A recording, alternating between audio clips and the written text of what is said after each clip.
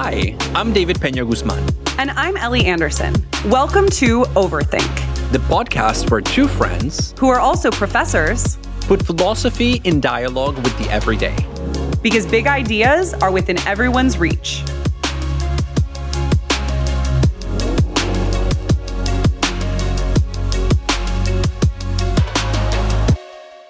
In 2018, a Banksy painting sold for $1.4 million at a Sotheby's auction. But right after it was sold, it immediately lowered itself through a shredder that was built into the bottom of the frame. And of course, this went viral immediately. Yeah, I mean, just imagine spending $1.5 million on a painting only to have it immediately destroy itself. But I also I have to wonder here, like, maybe Banksy realized how ugly it was. It was that girl with balloon painting that they're so known for. Well, no, I don't think it's that. But also, it's important to note that it only shredded halfway because the mechanism stopped working halfway. So it was supposed to shred the painting entirely, but it only shredded about half, and then it stopped. Oh my God, I didn't know that. I feel like the headline was just like, shredded painting by Banksy at Sotheby's or something like that. But that's almost even better because now you have half of an ugly painting and half of an ugly shredded painting. Sorry to the Banksy fans out there. Maybe I'm like alienating folks just right off the bat with my disdain for Banksy's girl with a balloon. Oh my God. Is it just girl with a balloon or all Banksy? I don't feel like I know Banksy's oeuvre well enough to make that statement, but I would say I have a generally negative impression of Banksy. How about you? I don't dislike him, but I also don't love him. Either way, I think maybe the seller of the painting will agree with you that it was just an ugly, shredded painting. Who knows? But the weird thing is that this half-shredded painting is now expected to go for between $5 and $8 million. And Sotheby's has claimed that it was the first artwork in history to be created live during an auction. So they're trying to put a positive spin on it by claiming this originality to it. David, I can't. It's a half-destroyed piece of art, and they're like, oh, well, see, it's actually this anti-capitalist commentary on the ephemerality of art. It's actually a performance piece, so we're going to sell it for $5 to $8 million. Yeah. Wow. And I mean, I think you're right that the piece was meant to be a critique of capitalism and art markets insofar as it was meant to destroy somebody's capital immediately upon investment. So the idea is that somebody would pay up $1.4 million and then Banksy would give them the middle finger and be like, ha, now it's worth nothing. And in fact, when the piece sold, Banksy made a post on their Instagram that read, going, gone, as a reference to the practice of selling something at auction where the auctioneer will say that, but also as an indicator of the destruction of capital that he thought he was going to do. Paradoxically, the exact opposite thing happened because, as we just saw, the work's value increased and became much more expensive because of its self-destruction. So I think this is an example of how capitalism can appropriate even the things that seek to resist it. Yeah, no, for sure. Also, you said he for Banksy. Do we even know who Banksy is? So the official word on the street is no. And I did read an article a couple of years ago that speculated that it's a woman. By now, most of the people who we think might be Banksy are men, but we don't really know for sure. So I mean, it's definitely Kanye West, so we can maybe settle that now. Maybe it's George Bush, who became an artist after his presidency. George W. Oh my God. From the paintings of cats to like the girl with the balloon. Oh yeah, wow. Or his paintings of immigrants, which I honestly just find so creepy that George Bush, after his really problematic term, starts just like developing this aesthetic fascination with brown people and painting brown people. Eek. Oh, wow. I didn't actually know about that turn. Wow. Oh, my goodness. But, I think this Banksy being shrouded in mystery is kind of interesting because in spite of Banksy's anti-establishment orientation, Banksy pieces are by and large part of the establishment. They're going for millions of dollars at auction. And there's a way that I think by being anonymous, perhaps Banksy is like trying to resist the cult of the artist, but there's still such a culty thing about people speculating about who Banksy is. Like, that is a cult of the artist in its own right. So we're fetishizing Banksy's art and Banksy. Yeah, and it's even cultic in the technical sense that only a select few have access to the truth, because some people do know who Banksy is, because especially with the painting that sold at Sotheby's, it was operated by remote control. So we know that somebody at the auction had the remote control, and as soon as it sold, sort of clicked the button to make it shred itself. Yes. So somebody there was given instructions by Banksy to do it. And so there are the select It was probably few. some unpaid intern who like has a house on Fire Island because their parents are rich, you know? I wouldn't put it past any contemporary artist to basically have all their work be done by interns. Yeah. I mean, at least the shredding, but who knows? Maybe the art too. Today, we are talking about the commodification of art. How have artworks become objects of consumption in the global marketplace? And how does this change not only how art is bought and sold by the movers and shakers of the art market, but also how it is experienced by the rest of us? And what are anti-capitalist artists doing to create works of art that can't be consumed?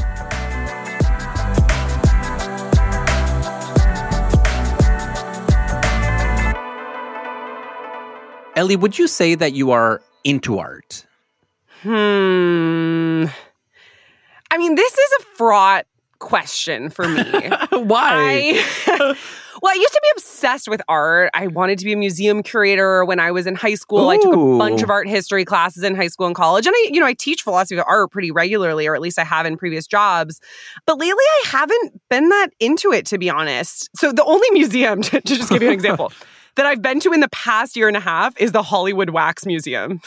True fine art. I know, classic. Not even, it's not even an art museum. It's just like a culty celebrity museum that I went into, late one night because it's open till midnight. Anyway, that's a different story. It was really fun. But I think lately, I guess I find it increasingly hard to feel art, to connect with it in the way that I used to, let alone to distinguish the incredible stuff from the BS. So it's been, to be honest, a bit of a crisis for me. Yeah, I mean, I think it's really difficult to differentiate the good stuff from the bad stuff. And I've always had this chip on my shoulder about my own incapacity to talk about art, to a large degree because I didn't have a very artistic upbringing. And You have a chip on your shoulder about your inability to talk about it? Yeah. You're just like, yeah, I'm above it. Oh, yeah. I'm above it because I can't talk about it. When life gives you lemons. So yeah, I'm like, I don't talk about art because I am so self-aware that I don't even think that there's a good way to differentiate the good from the bad. Oh, no. Yeah, so super bougie about my own incapacity to be bougie. That's where I'm at. But that's not to say that I don't appreciate art. I love going to museums. I love going to galleries. And I do like being surrounded by artwork. Yeah. I mean, there's like at least one really artsy early era Instagram photo of us standing in front of a work of art at the High Museum in Atlanta, looking pensive, We need heavily to find filtered. it. We need to find it again and share it with our Instagram fans. Although, to be honest, I think there's a bunch of other people in it too who may or may not want a reminder of that, pseudo artsy phase. But in any case, I know I'll get back into visual arts in particular at some point, museum going at some point. But lately I just keep thinking about John Dewey's claim that modern society encourages us to recognize art rather than perceive it. So John Dewey, famous American philosopher from the early 20th century, associated with pragmatism, Dewey has a really amazing theory of art. And one of the many aspects of it is that nowadays, rather than actually perceiving art, by which he means sort of getting into the flow or rhythm of a piece as an organic whole that tells us something about the world or that makes us feel some type of way, ideally a combination of both, we tend to just recognize artworks nowadays. We just sort of are like, oh, flash of recognition, moving on. And I think our society doesn't really know how to engage with art except as a commodity. And this is why we have the tendency to recognize it rather than to genuinely perceive it. And I think, for instance, about the phenomenon of taking photos of artworks, which fascinates me. Maybe this has changed a little bit in the past few years, but I think especially once we all started toting around handheld iPhone cameras and stuff, everybody was just going around to museums and taking photos of the paintings that they saw there. You know, picture yourself in the Louvre and you're just surrounded by hundreds of people who are staring at the Mona Lisa. No, not staring. Sorry, yes. I misspeak. Photographing. Staring at the image of the Mona Lisa through their iPhone camera, right? Yeah, I think that's definitely right. And most photographs that you see on social media of major works of art, especially the Mona Lisa, are photographs that include in the frame a ton of other phones that people are holding up above them, because to see the Mona Lisa, it's such a famous painting at the Louvre that they walk you through it. You cannot stay and linger. They sort of push you because there are so many people. And so you only have like 5 seconds to like take your picture and go. Yeah. And so even if you wanted to perceive, you can't. All you can do is recognize. Well, totally. And I think that speaks to the profound sadness of this mode of interacting with art, because I think the point is not to be like, oh, look at those plebeians taking photos of the Mona Lisa because they don't appreciate art. The point is rather to be like, what are the conditions of our current society that make this the most legible way of experiencing the Mona Lisa for most people? I think the camera becomes a proxy for the presence of the human subject because we don't really know how to be present with works of art. It's like we're window shopping for an aesthetic experience because we don't know how to perceive in Dewey's sense. Yeah, we're all teenagers at the mall. With the exception that at the end of going to the mall, at least the teenagers who are window shopping, they don't fool themselves into thinking that they've bought the things that they saw. Whereas I think most of us do fool ourselves into thinking that we have truly experienced art simply because we have consumed it or recognized it at the museum. You see where I'm going with this?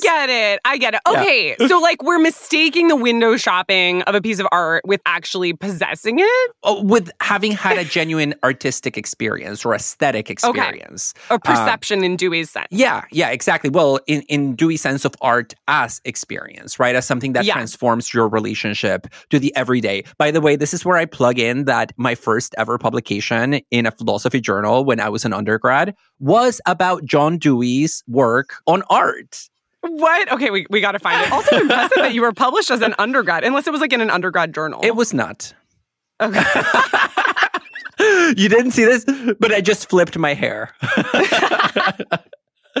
When I went to grad school, I planned initially to study aesthetics and Dewey. That was my original plan. God. And then I veered into very different directions. Well, honestly, that's kind of a common tale because what a lot of people realize when they get to grad school in philosophy is that there are like virtually no jobs in philosophy of art and aesthetics. It's actually really sad and, you know, sort of an indictment of our culture's approach to art. So it's like the few people who could help us understand how to perceive art are being edged out of philosophy, which isn't to say that like art historians and other folks can also help us. Yeah, definitely. Kind of metaphor for the edging out of art in our society in general. No, definitely. And in my case, I moved in the direction of social theory, German philosophy, critical theory. And there is a connection here because then I got interested in the philosopher Walter Benjamin, who also wrote a really influential essay in the 1930s entitled The Work of Art in the Age of Mechanical Reproduction, where he makes an argument very similar in spirit to Dewey's. And he makes the claim that in the wake of the Industrial Revolution, we are bombarded with so many images of art, so many reproductions of artistic works, like photographs of paintings, photographs of photographs, copies of photographs, so on and so forth. Images of the Mona Lisa everywhere. Yes, exactly. That as a result, art can no longer bring about that critical effect, which is to make us step back for a moment from the immediacy of our surroundings and reflect upon the world. And in this essay, he says, you know, nowadays we sort of treat art as been there, done that by the time we see a real painting in the flesh, because we've seen it so many times that we recognize it, as you say, but we no longer linger with it. And I really like this notion of lingering, and I take it to be literal in the sense that we don't spend time with art. I've heard that the average museum goer, for instance, spends no more than 8 seconds looking at a painting before moving on to the next. So talk about window shopping. But I also take the notion of lingering to be metaphorical because it refers to the activation of our critical thinking faculties, which for Benjamin refers to a kind of thinking that is activated by art that moves the spectator from mere perception of art or mere relationship to the artwork to a much broader critique of the social order that is prompted by the experience of art. So when you go from thinking about this particular painting to thinking about what it means and what questions it raises about the status quo. Okay, so you're saying that if we're sort of taking Benjamin seriously, maybe we should spend longer than 8 seconds looking at a painting, because only then can we, to go back to Dewey, sort of perceive it rather than recognize it. I mean, I do think if a painting is not my taste, or if I think it's bad, which of course is the same thing because my taste is just always objective. Good. You're the ground zero of art. Right? Like, I'm probably not going to spend more than a couple seconds, let alone 8, looking at it. And maybe that's fine, right? Really? Yeah, like there are some paintings that I just don't think are particularly good, or some works of art that I don't think are good. But when I see something that I hate, I actually spend more time on it, developing my hatred, cultivating that bile. And that requires more than 8 seconds. I'm not talking about hating. I'm talking about like work that's just like banal, basic, boring, whatever. I don't want to linger in front of that stuff. Like a lot of the stuff that I've seen in New York galleries in the past couple of years. Because even though I have not been to more museums than the Hollywood Wax Museum, I have been to the Chelsea galleries. Did you linger with the wax statues? Oh, yeah, in the Hollywood Wax Museum, I was like, whoa, these are worth perceiving fully. I'm not just going to recognize the Will Ferrell wax image. Anyway, okay, so back to Benjamin, though. I mean, I do think, though, David, that Benjamin also has this idea of distraction, or Zerstreuung, if we want to be fancy in my like kind of deficient German accent, that comes out in that essay where he says that actually it's potentially liberatory that people are starting to view art in a state of distraction. And, you know, he's writing this in the 1930s. So he's not thinking about us like scrolling our Instagram feeds while we're watching Netflix in the background. He's thinking about watching films in a movie theater and some of the techniques of montage that filmmakers were using at the time. And he says that actually receiving an artwork in the state of distraction is potentially liberatory because it encourages us to sort of see the breakdown of our environment, see the way that the editor is choosing to cut a particular film rather than just accepting the way that a work of art exists as like, oh, this is the only way that they could have portrayed it because, yeah, that is reality. So it's the difference between a Charlie Chaplin film and a Wagner opera, for instance. And so he actually is super critical of the traditional mode of contemplating art and letting it completely absorb you, because that for him can lead to just like sheer acceptance of the status quo. So maybe he'd support my scrolling on Instagram while watching TV and movies. I don't know that I would go nearly that far, because even when he's talking about something like montage that exposes the fault lines that are arbitrarily or artificially created for us and that we are expected to accept as the fault lines of the real, even that needs lingering, right? So one of the things that he says is that the problem with cinema is precisely when people sort of let themselves be taken up by the movie without taking that step back to reflect on the constructive or constructed elements of the montage. So even that needs lingering. And he talks about it in terms of distance, right? The ability to take a step back, like I said, and analyze, which for him is what philosophy is all about.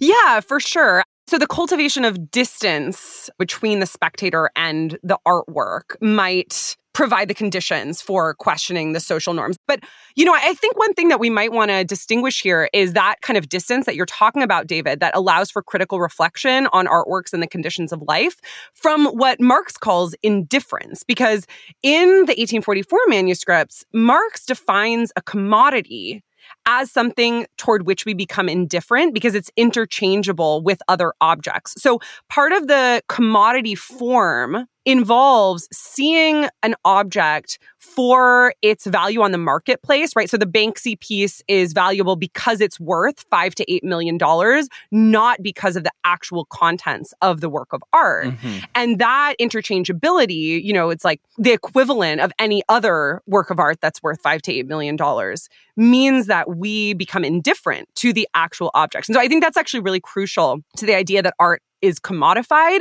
is that we tend to see artworks just in terms of their monetary value, their exchange value, rather than as something that engages us because of their unique properties. No, that's right. So I think the concept of distance that we get out of Benjamin is definitely something like an interested distance, right? Where you are interested in the particularity of the work of art, but you step back from it in order to let critical thinking happen in the presence of that work.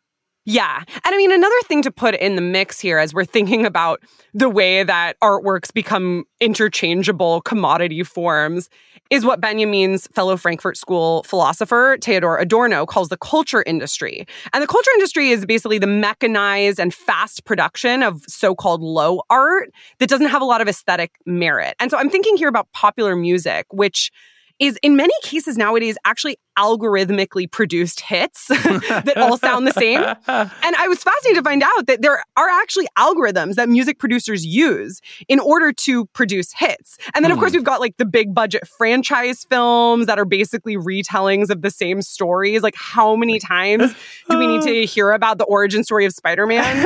Well, although I heard the recent one was actually really good. Yeah, I don't know. I think Spider-Man 17 was a cinematic masterpiece. Well, I actually did hear that the recent Spider-Man was like really incredible, the animated one. I just haven't seen it. But, it's like, why that as opposed to a different story altogether?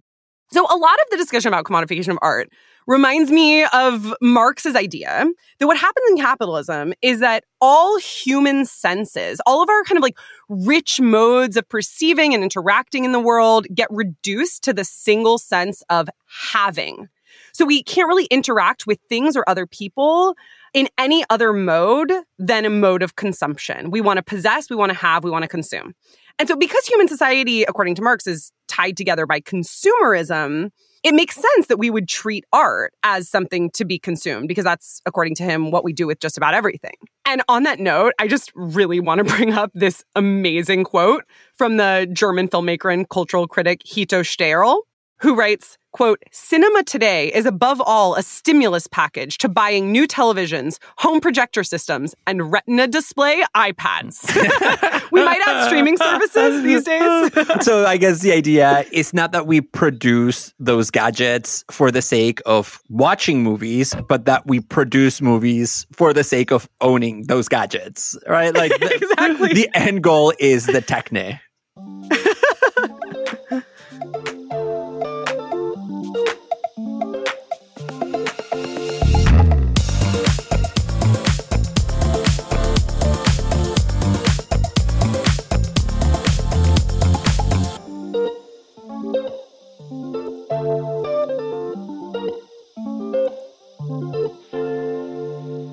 So I mentioned before that I feel like a lot of people nowadays just don't know how to interact with the arts, especially art in museums, through no fault of their own. A lot of this has to do with a deficiency in arts education, inaccessibility of museums, and I would also say the sort of absence of a strong social fabric that makes the arts legible and makes artistic productions legible across a wide variety of groups. But I think one thing that we're seeing today is this sort of weird bifurcation of the art world, of like the high art, that happen in galleries and museums. And this is confusing and separate from everyday existence. A lot of people don't know how to interact with this type of art, the kind of classic old school Pollock, my toddler could do that reaction. But then on the other hand, we have an extreme interweaving of the arts into everyday life today in a way that has not been seen in much of modernity because so many of us are watching TV and movies in our homes, and photography is integrated into our everyday life in a way that it wasn't previously due to the proliferation of smartphone cameras and Instagram, et cetera, et cetera. TikTok videos, are creating amateur film editors of so many young people. Yeah, and I think this bifurcation is what the art historian Lawrence Levine calls highbrow versus lowbrow, or fine art versus low art. And of course, this raises questions about what is known as the autonomy of art. Does art exist truly in a separate realm from everyday life, the life of the people, or is it part of everyday life? And it sounds like you, Ellie, and I will say me as well, think it should be the latter, that there shouldn't be this bifurcation because the bifurcation is itself the problem. Yeah, I mean, I do think it's a problem to have an autonomous sphere of art that is separate from everyday life, especially separate from the everyday life of many average citizens and more accessible to an elite privileged few. And then kind of the mass of everyday culture on the other hand. But I think I would maybe describe the problem a little bit differently because I don't actually know if the highbrow, lowbrow distinction is as useful to me when we're thinking about things like TV, because there's a lot of really incredible television today, just as one example, that is being streamed into homes all over the nation.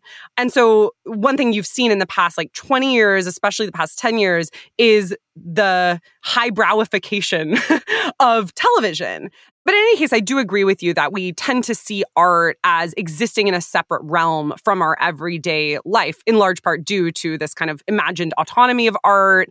And that for Dewey is a symptom of the sort of deficient capitalist consumerist modes of our society. It's because our ways of relating to the rhythms of everyday life and each other are so impoverished that we set up the artistic sphere as something unto itself. And so Dewey really wants to advocate an integration of the arts in everyday life, which I think, is great. But I also want to say that I'm taken by a potentially incompatible idea, at least on the face of it, which is Adorno's idea that society today actually has the opposite problem. For Adorno, art is not autonomous enough because it's always commodified. And so we don't have the separate sphere of art that for him is required in order for art to critically reflect on the conditions of society.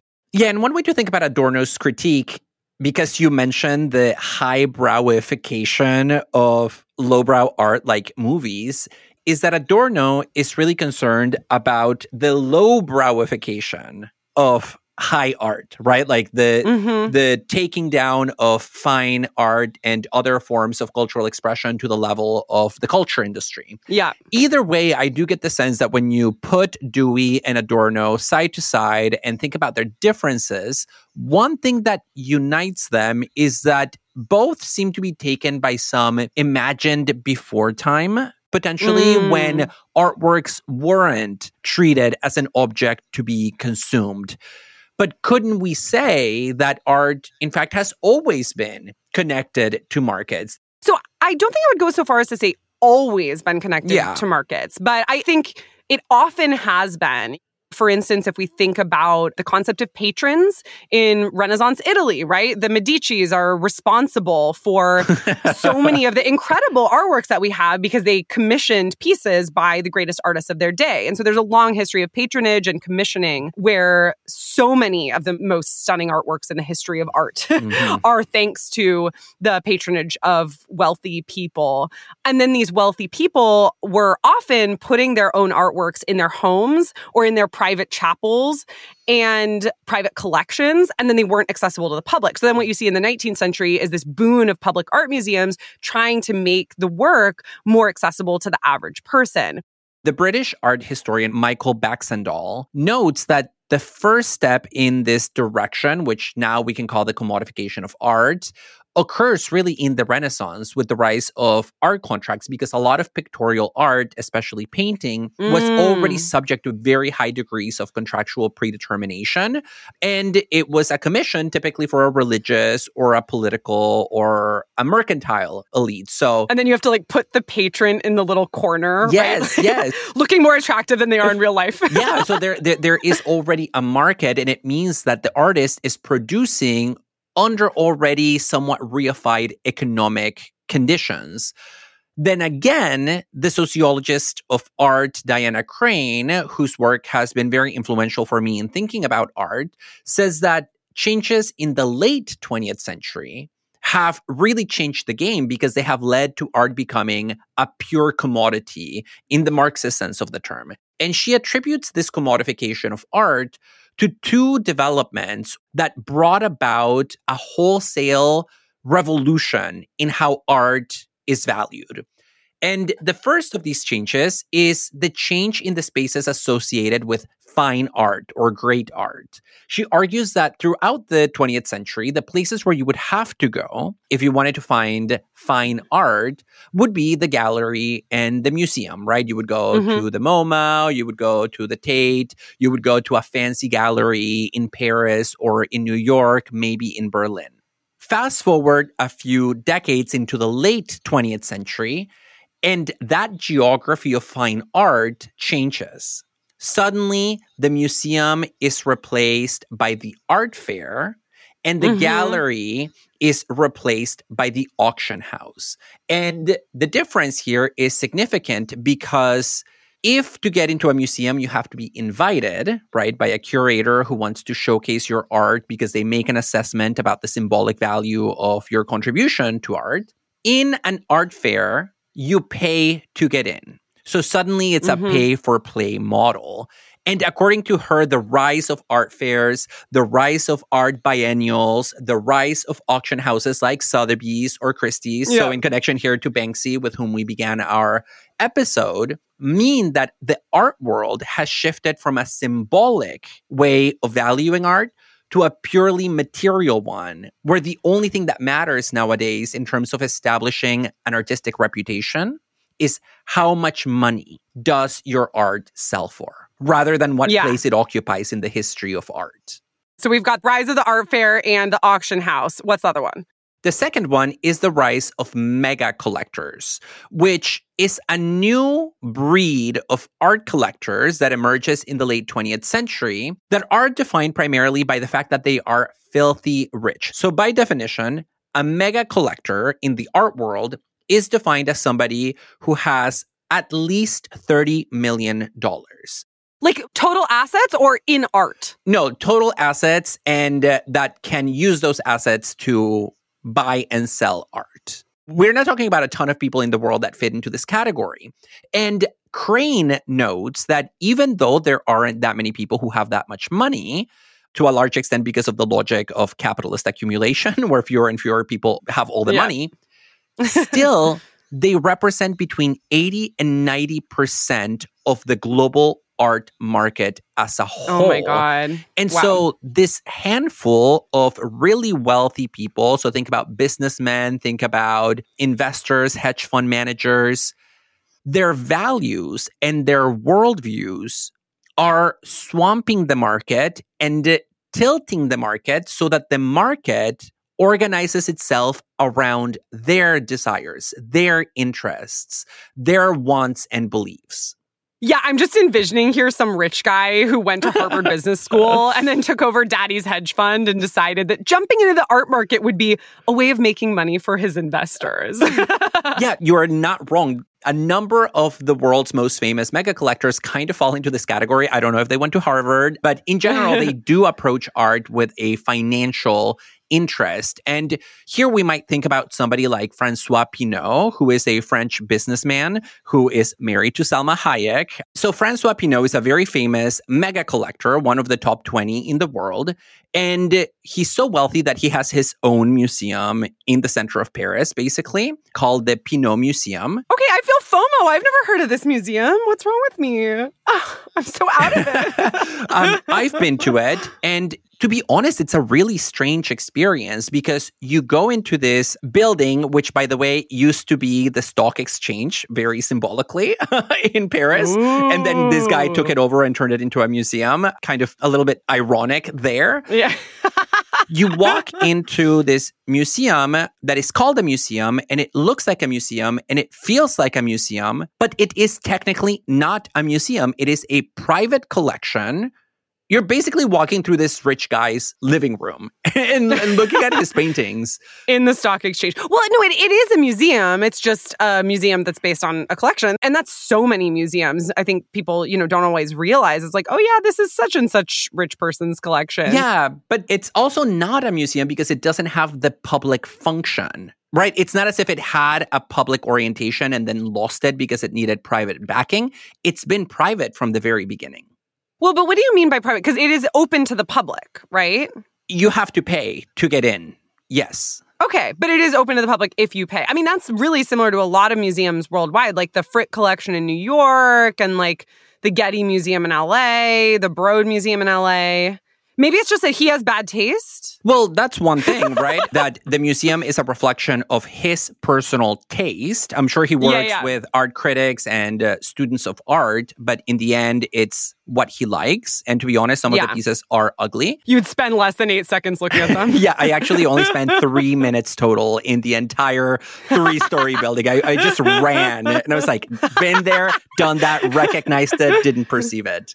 Oh my God, you're like, this is your living room, forget you, bye. I'm gonna just like run through, crash into everything. No, but I think the point that I want to make here is that people like Francois Pinault, who are dominating the market simply by virtue of their wealth, are not only changing who owns the art, but what art is bought and sold, because they control the capital, and consequently, what art gets made, because if people want their art to be sold, they have to cater to the needs of this very specific community of typically wealthy, white, North American and European, although there are also a number of Chinese mega collectors.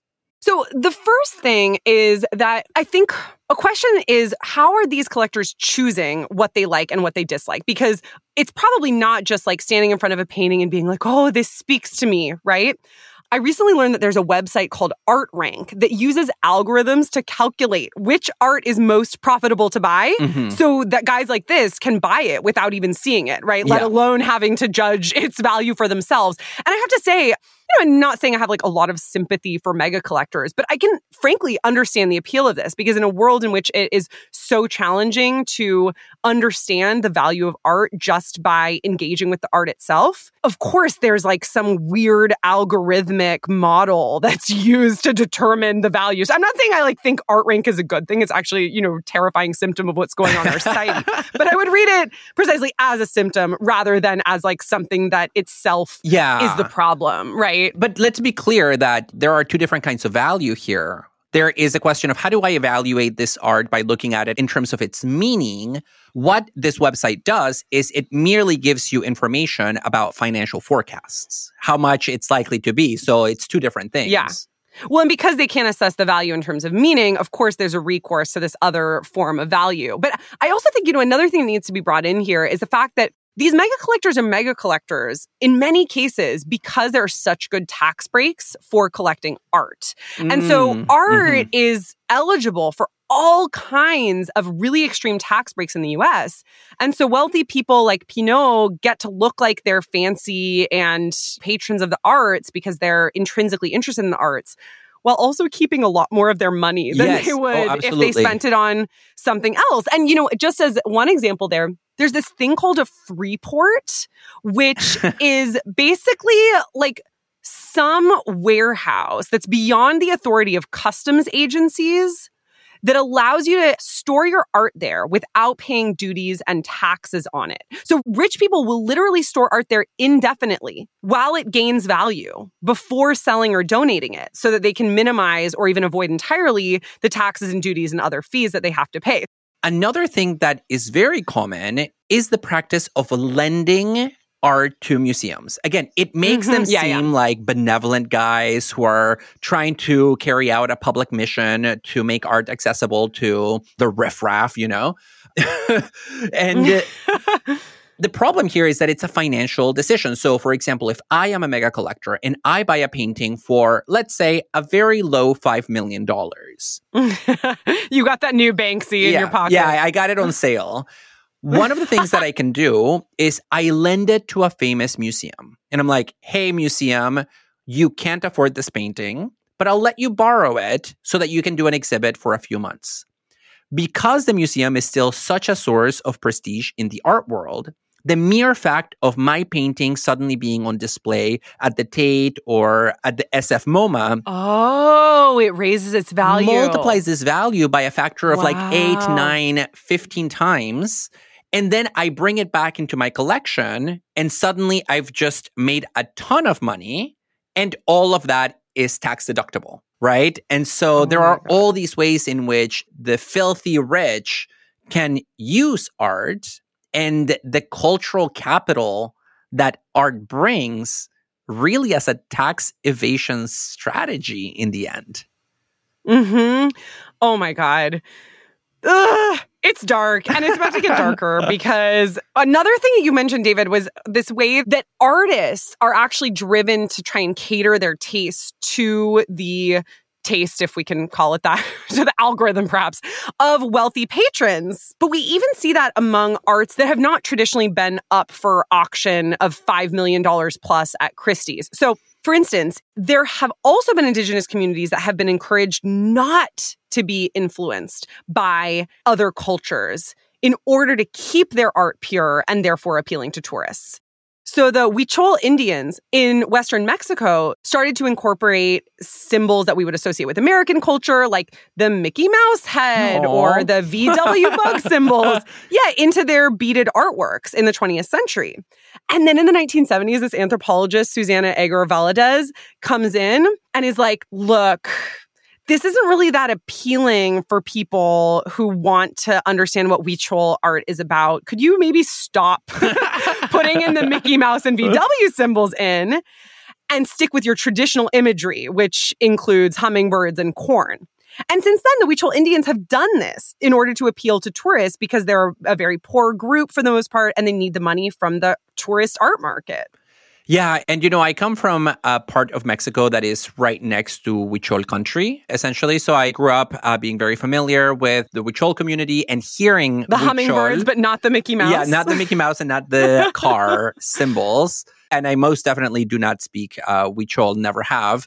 But this speaks to a larger crisis of authenticity and indigeneity that runs through the very lifeblood of Mexico itself, really, where at one and the same time, Mexicans often praise indigenous art, such as the beadwork of the Huichols, but only insofar as that art is legible to non-Huichol Mexicans as authentically Huichol, right? So there is this pressure for Indians to be Indians according to non-Indian standards. Yeah. And at the moment that indigenous traditions and indigenous art ceases to be legible to the mainstream very quickly turns its back on it. So it's a very weird consumptive relationship. Because it's like, we know that you were colonized, but you have to pretend like you weren't in your art. Yes, and you also have to express through your art a national indigenous spirit that we all want to claim for ourselves, because we all want to say in Mexico that we are indigenous, but we're also going to keep you as second-class citizens, and we're going to expect you to produce that indigeneity on our terms. And of course, it's not only Mexico. Now, if we think about an American context and maybe in connection to fashion, cultural appropriation has been a major issue with corporations like Urban Outfitters, which was sued by the Navajo Nation a couple of years ago for their use of Navajo art patterns as a marketing ploy. And that lawsuit resulted in a settlement. I don't know the details of the settlement, but yet another example of this really parasitic relationship that the art world sometimes develops in relation to indigenous communities. And similar things have happened with other fashion brands like Zara.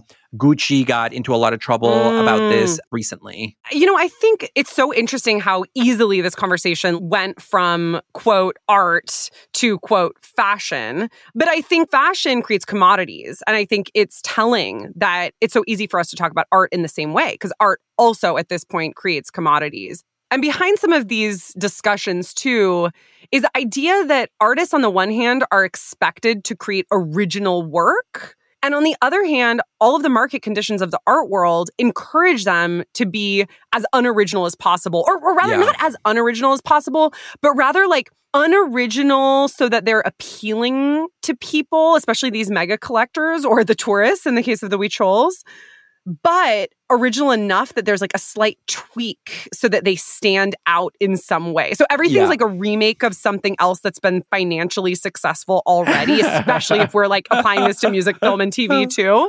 But it's like with a new thing, with a twist. Yeah, it's like be original according to that Harvard guy who went to business school. Exactly. I really want to mention one potential counterexample here, which is Thomas Kinkade.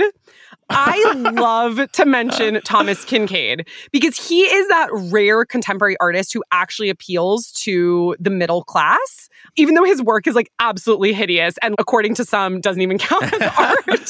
So I had seen a lot of Kinkade pieces before realizing that they're connected to an artist. Yeah. That's a guy's signature look. I thought they were just like ugly prints made in a computer with a lot of pastels.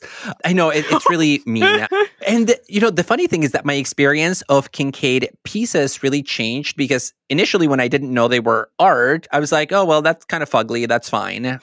But then I got really fascinated by how monstrous they are. And then I came to the conclusion that they are so monstrous that they are revealing in a fundamental way the truth of the art market today. So I consider Kinkade paintings meta paintings. They are paintings about painting. They're commentaries. Yes, they are commentaries upon the practice of art in the 21st century.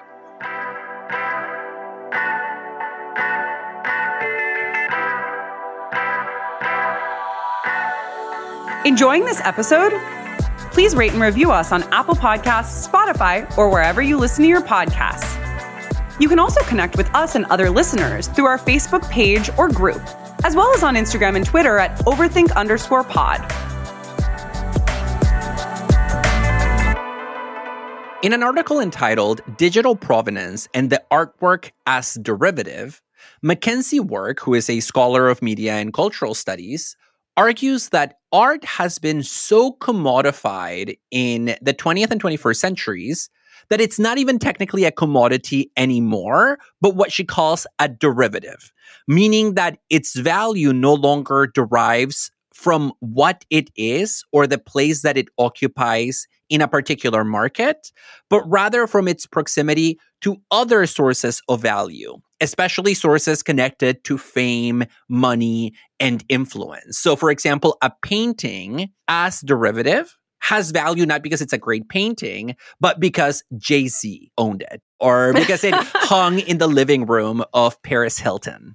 Well, and I think this raises the question of whether art today can play a critical function in society or whether it's been entirely subsumed into consumerism. The contemporary theorist Xian Ngai talks about the way that art has actually, in her view, survived through rather than against the commodity form. It's become part of the everyday through things like JPEGs and GIFs and other forms of what she calls zany and cute media. She's like, let's just get rid of the old myth of disinterestedness and lean in to the GIF culture. As Adorno turns in his grave 1,000 times over. What do you think about possible kinds of art that could be resisting commodification? Are there modes of art that encourage perception rather than recognition and or are pushing the boundaries of what we conceptualize as art because they're not consumable? Yeah, so I think the question here is there anti-capitalist art in the contemporary art market where markets seem to have completely swamped the art world? Mm-hmm. And, I think this is a question that is very important for a lot of artists who individually may be committed to an anti-capitalist political framework and may be interested in using their art to resist flows of capital. But it's tricky, right? Because one of the things that we know about capitalism is just how flexible it is, how versatile it is, and how easily it can sort of swallow all the things that try to resist it, just like with the Banksy piece that we talked about, right? Banksy wanted to sell a painting for a lot of money and then destroy it. And then the destruction itself became an even more expensive commodity. Yeah, totally. But nonetheless, I think there might be types of art that, by their very nature, pose an obstacle to commodification. And one type of art that comes to mind for me is street art, things like community murals and also graffiti. And I think the reason that these forms of art can resist capitalism is, on the one hand, because often they are anonymous. That applies a lot more to graffiti than to murals, but it can apply to murals as well. And so you never really know who did it, especially because most of those works from the very beginning violate private property. You paint on somebody's house or on a public freeway or on a bridge, something like that. So they are kind of confrontational from the start.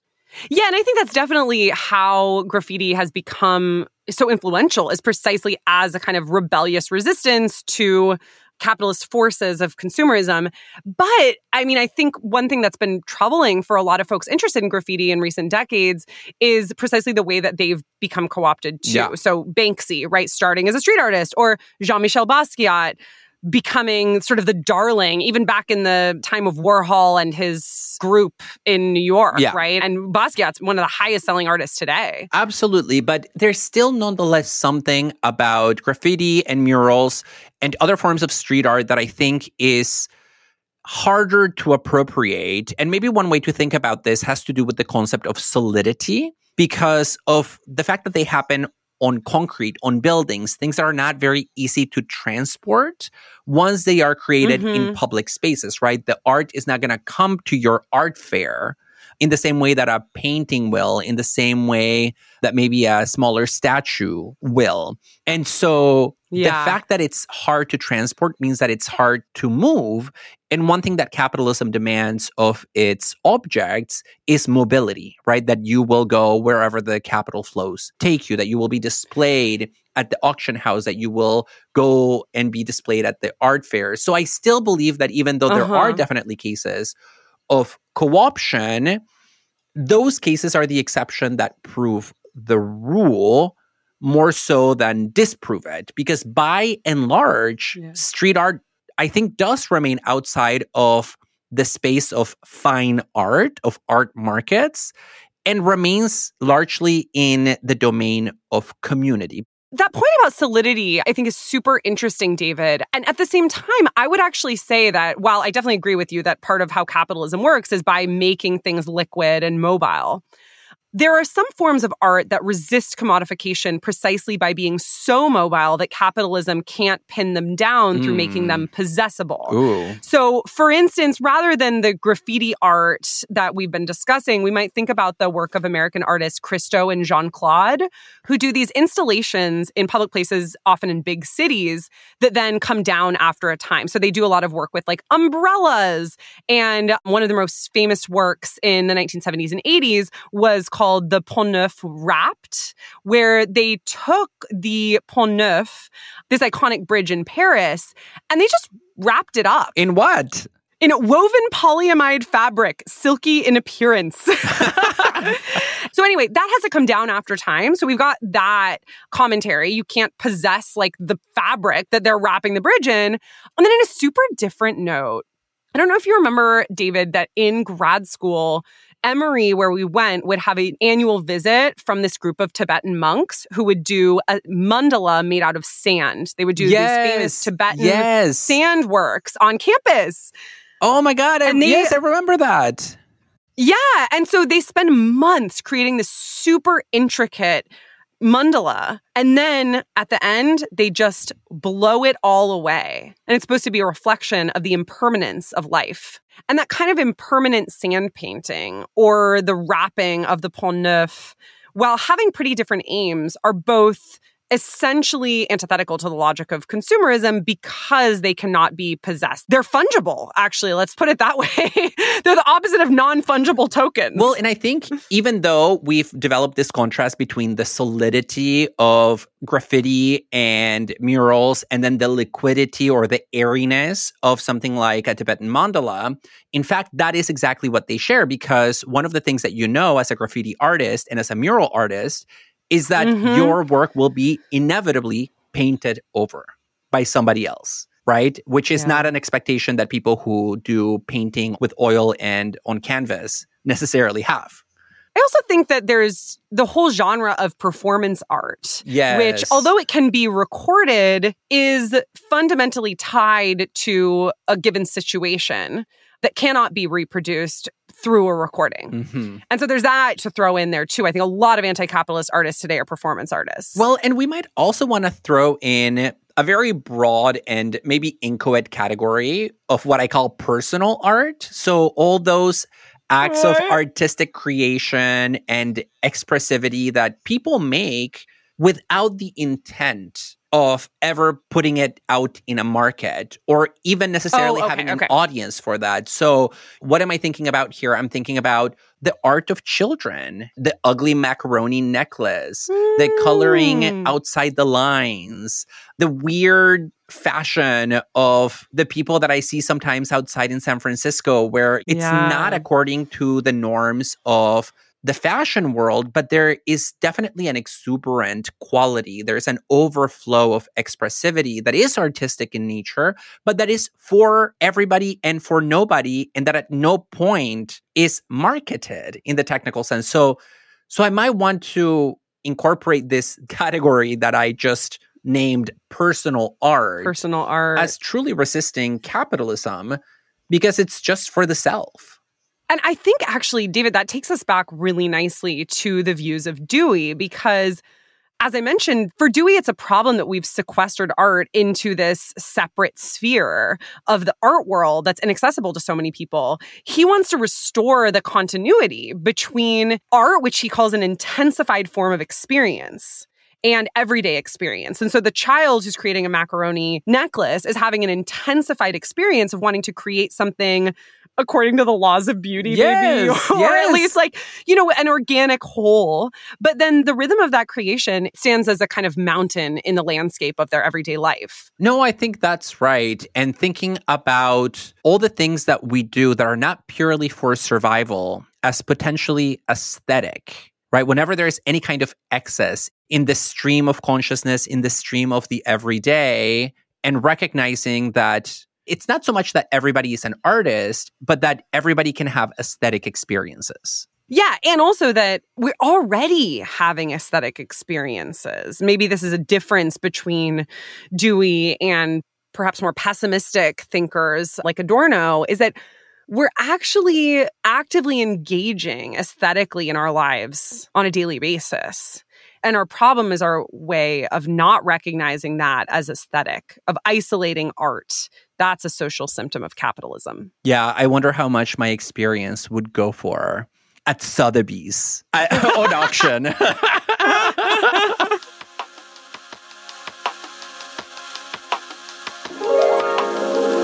We hope you enjoyed today's episode. Please rate and review us on Apple Podcasts, Spotify, or wherever you listen to your podcasts. You can find us at overthinkpodcast.com, where you can email us with questions, feedback, or even requests for life advice. You can also find us on Instagram and Twitter at overthink_pod. We'd like to thank our audio editor, Ross Harris, and our production assistants, Sam Hernandez and Anna Solomon. Thanks to Samuel P.K. Smith for the original music and Trevor Ames for our logo. Thanks so much for joining us today.